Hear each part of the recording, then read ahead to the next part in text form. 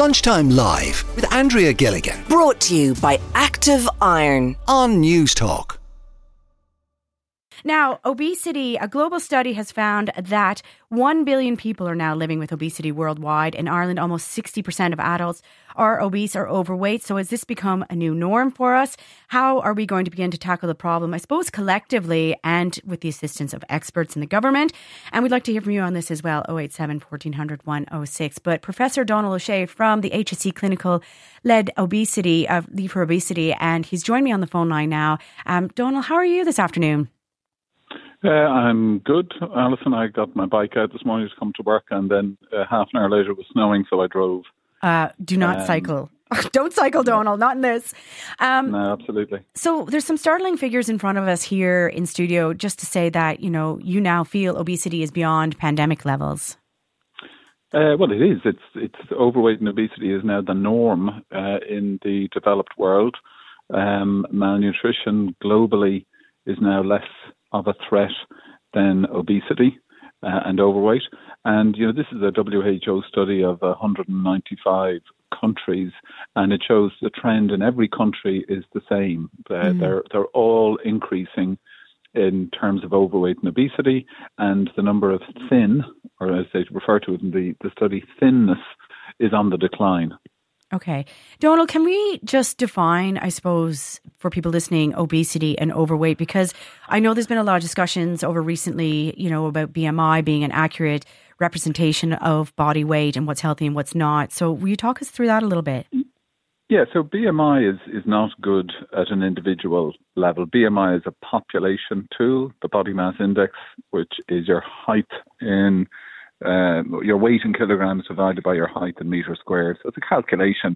But basically, the average normal weight for obesity will begin for a female at about 10 and a half stone, and for a male at about 13 and a half stone for your average height male, for those who think in stones, and most people still do think in stones.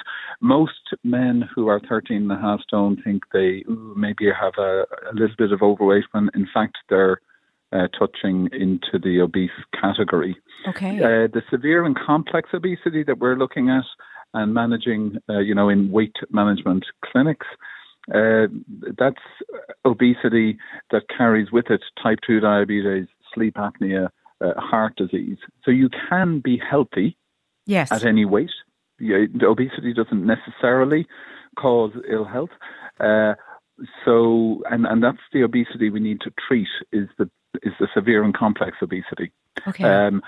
And it's important that we use the treatments we have for those who at the moment have complicated obesity. Because we now have emerging treatments for obesity, I think the field will change over the next 10 to 15 years, and there will be a reason to screen people, and there will be a reason to intervene earlier. And if you can lose 5% of your current weight with lifestyle change. So that eat less, move more, which is the prevention piece for to stop yourself from developing obesity, is good if your weight is just a little overweight. Okay. But by the time you have established obesity with complications, 5% is no good, and your treatment is not eat less and move more. And that's what's changed. The medical healthcare sector now recognise you don't tell somebody who has lung cancer that stop smoking is their treatment. Okay. You don't tell somebody who has obesity that eat less, move more is their treatment. It's important to stop smoking when you're being treated for lung cancer. It's important to make good lifestyle choices when you're being treated for obesity, but the treatment is separate. Okay, and Donal, this report... Yep. I was going to say, could I go ahead and ask you something that I thought was really interesting you talked about as well? Is this idea, it's like a flawed narrative of kind of good foods, bad foods, treat days, and, you're allowed to indulge for one day. Is it a case that we should evolve how we think about food more to kind of, versus good or bad? We should be thinking more about what it does for us and how we can fuel what we want to do with our bodies during the day. Oh, absolutely. I mean, I think our relationship with food is currently defined by the food and drinks industry. They're pushing food-like products at us, that aren't actually food. Right. And that's, I love Darina Allen's line, when you go shopping, buy food, not food-like products, because a lot of the ultra-processed materials, they contain no vitamins, no minerals. It's high fat, high salt, high sugar. So you get a bit of an energy burst from the calories. Yeah. But actually, it's nutritionally empty. Right. Okay.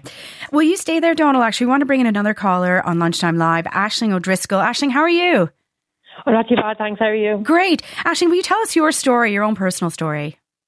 So I was morbidly obese for at least 15 to 20 years of my life. I'm 37 now. I was in kind of like a normal weight before. I had my daughter 15 years ago, and before I fell pregnant on her, I was kind of like maybe 11, 12 stone. So I was a healthy enough weight, and then piled on the weight through pregnancy and then over the course of the years. So I tried for the last 5 years to lose weight conventionally, like Donal just said, being told just eat less and move more. And, I know you can't see me, but air quote, because I hate that phrase. Like people just think that if you just eat less and move more, you'll lose weight. It's not that simple for some people. Mm-hmm. So I tried for 5 years, failed every time. And Ozempic then obviously came on the market. And this was my last resort before weight loss surgery. And as we all know, weight loss surgery is a permanent solution to a temporary problem, because weight loss surgery, you're getting up to 75% of your stomach removed, and you can't get that put back once you've lost the weight. Do you know what I mean? Mm-hmm. So I went on Ozempic. I started my Ozempic journey on the 27th of June, 2022. And I'm 20 months in now. And as of now, I am now 12 stone. And I'm at a healthy weight, and I'm at a healthy BMI. So I'm absolutely delighted. It did work. It worked for me. And Aisling, is Ozempic, this is my ignorance now, I have to say, is that something you can stay on for life? Well, you see, that's a bit of a topic for a debate, because a lot of people, Donal will probably be the better person to ask about this, but a lot of people were saying it's something some doctors say you need to stay on it for life. It's like if you were to have, high blood pressure or, a high heart rate, it's medication you might need to stay on for life. Other experts say, oh, well, if you stop taking it, you're going to put all the weight back on. Donal, can you jump in there actually on that?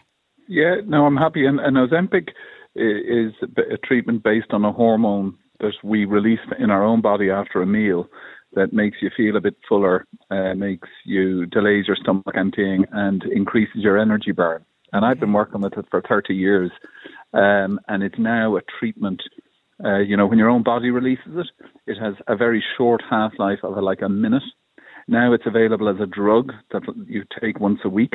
Okay. And so it's amazing. And it is a game changer for about 30% of people who start it. And I'm going to ask a personal question, if that's okay, Alison, in terms of what dose you're on of the Ozempic. Are you able to answer that? Yeah, I was on 1 milligram. I haven't had it since November, for several reasons, but one of the main reasons, obviously, the shortages, which is a whole other topic. Yeah, that's another story. I've been on 1 milligram. 1 milligram for a while, over a year anyway. Yeah. And 1 milligram is the diabetes dose. When it comes on the market later in the year as a treatment for obesity, the dose will be 2.4 milligrams. So you would be an exquisite responder in weight terms to a lower dose than most people would respond to. And it is important to say for people listening, Ozempic will do that for about a third of people. Okay. A third of people will have a modest, slight weight change, and a third of people will have no weight change on it and only experience the side effects, which can be kind of constipation and rotten egg burps, unpleasant side effects. Mm-hmm. But the fact that we have treatment, and to hear that story, 5 years have been told eat less, move more. Mm-hmm. The weight management field has moved beyond that. And the fact that we now have the dawning of actual treatments is going to help people realize that it's a disease. Yes. That they have, it doesn't define them, and that they need medical support to manage it. Aisling, thank you very much for that. We actually have, I think Linda is on the phone line as well, and Linda's in Meath. And Linda, you're someone who's greatly benefited from Ozempic. Hi, yeah. For me, I'm not on Ozempic, but for me, with my experience is that there is one really important part of the conversation that gets forgotten or not discussed. And that is that if you are, like me, suffering with obesity, with a very high BMI, and you happen to be on the medical card, you are priced out of that. And actually, I was told by a doctor that I am not diabetic. Right. So I'm borderline pre-diabetic. Literally, I'm 1 point away from being pre-diabetic. And he actually told me, if you were pre-diabetic, I could write you a prescription now. Is that something that will change, Donal, or can you say anything on that? So at the moment, the treatment that is reimbursed by the HSE is the once daily preparation of GLP called Saxenda, and that is reimbursed based on a BMI cutoff of 35, right, and having 2 additional complications, one of which is pre-diabetes. So the HSE, and this is in line with the UK reimbursement. So the HSE is giving it, reimbursing Saxenda for people with severe and complicated obesity. Okay. And unfortunately, because I think it's ridiculous to have, an exact BMI cutoff and a pre-diabetes cutoff, it makes it very difficult. It sounds very dangerous. Yeah. It's very frustrating to be told, actually, go away, get a bit sicker, and then come back and we'll start you on treatment. That's not what you want to be doing. Okay, Linda, thank you for sharing that with us. That's a really good point. We also have Rob on the phone line as well. And Rob, one of the things that's being touted as a solution, obviously, is Ozempic. But what issues do you have with this?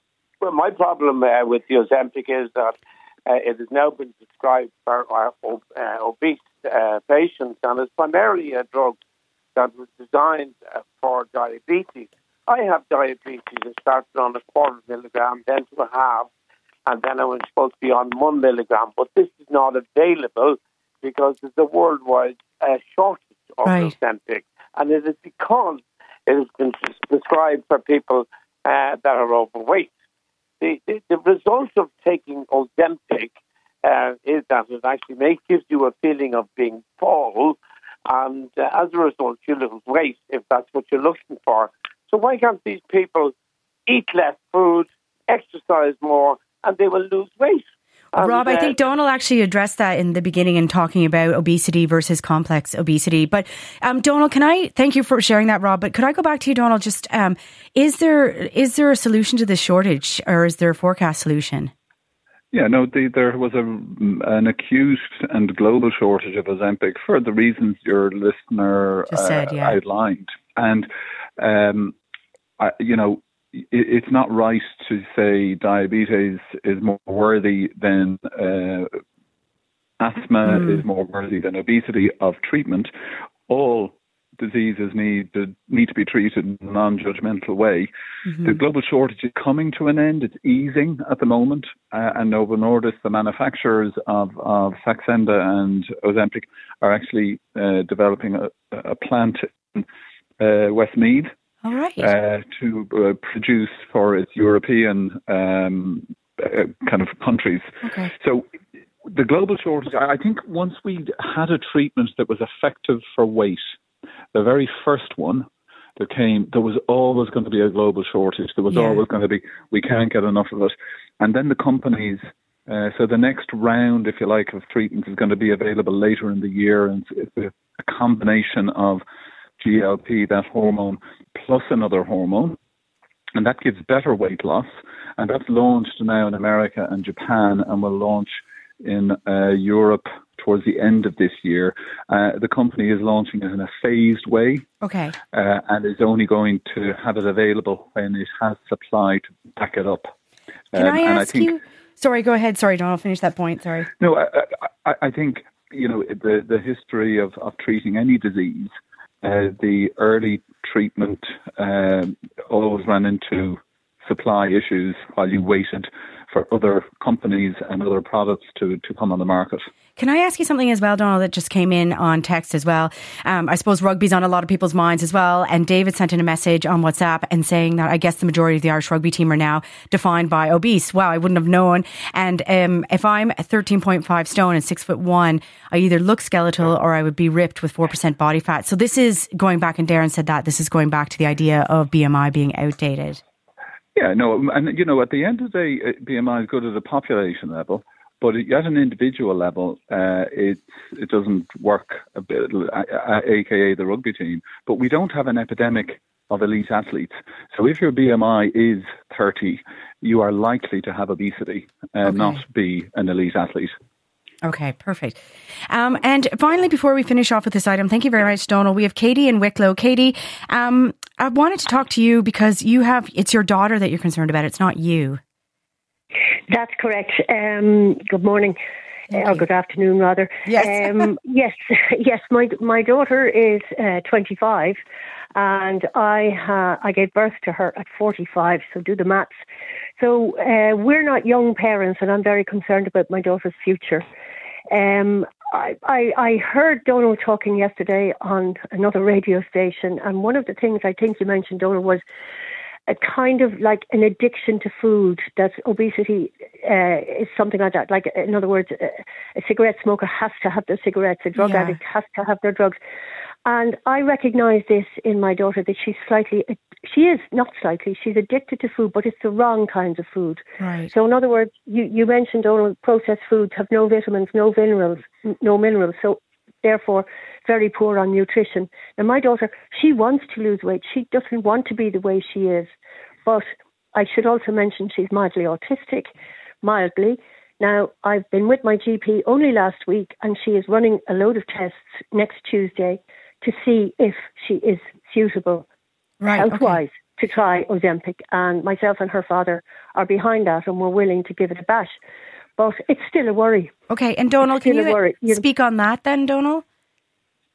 Yeah, so I think getting your daughter assessed by the GP is a really good thing to do, and people who are concerned about weight, that's exactly what they should do. Being open to the fact that there are treatments and being open to them if you're suitable for them is really important. Right. And understanding that high fat, high salt, high sugar foods are incredibly addictive, and the brain lights up in the same areas that they light up for anything such as alcohol or recreational drugs. It's the same part of the brain lights up in response to those foods. So trying to limit them, and trying to eat healthy food is important, and that's difficult in individuals who maybe are neurodiverse and get a sense of calming from that kind of food. It's particularly challenging. Donal, it is. And Katie, thank you so much. Thank you for that. But Katie, thank you for sharing the story, and thank you to all of our callers on that topic. And Donal, thank you so much for your time this afternoon as well. Lunchtime Live with Andrea Gilligan. Weekdays at midday. Brought to you by Active Iron On News Talk.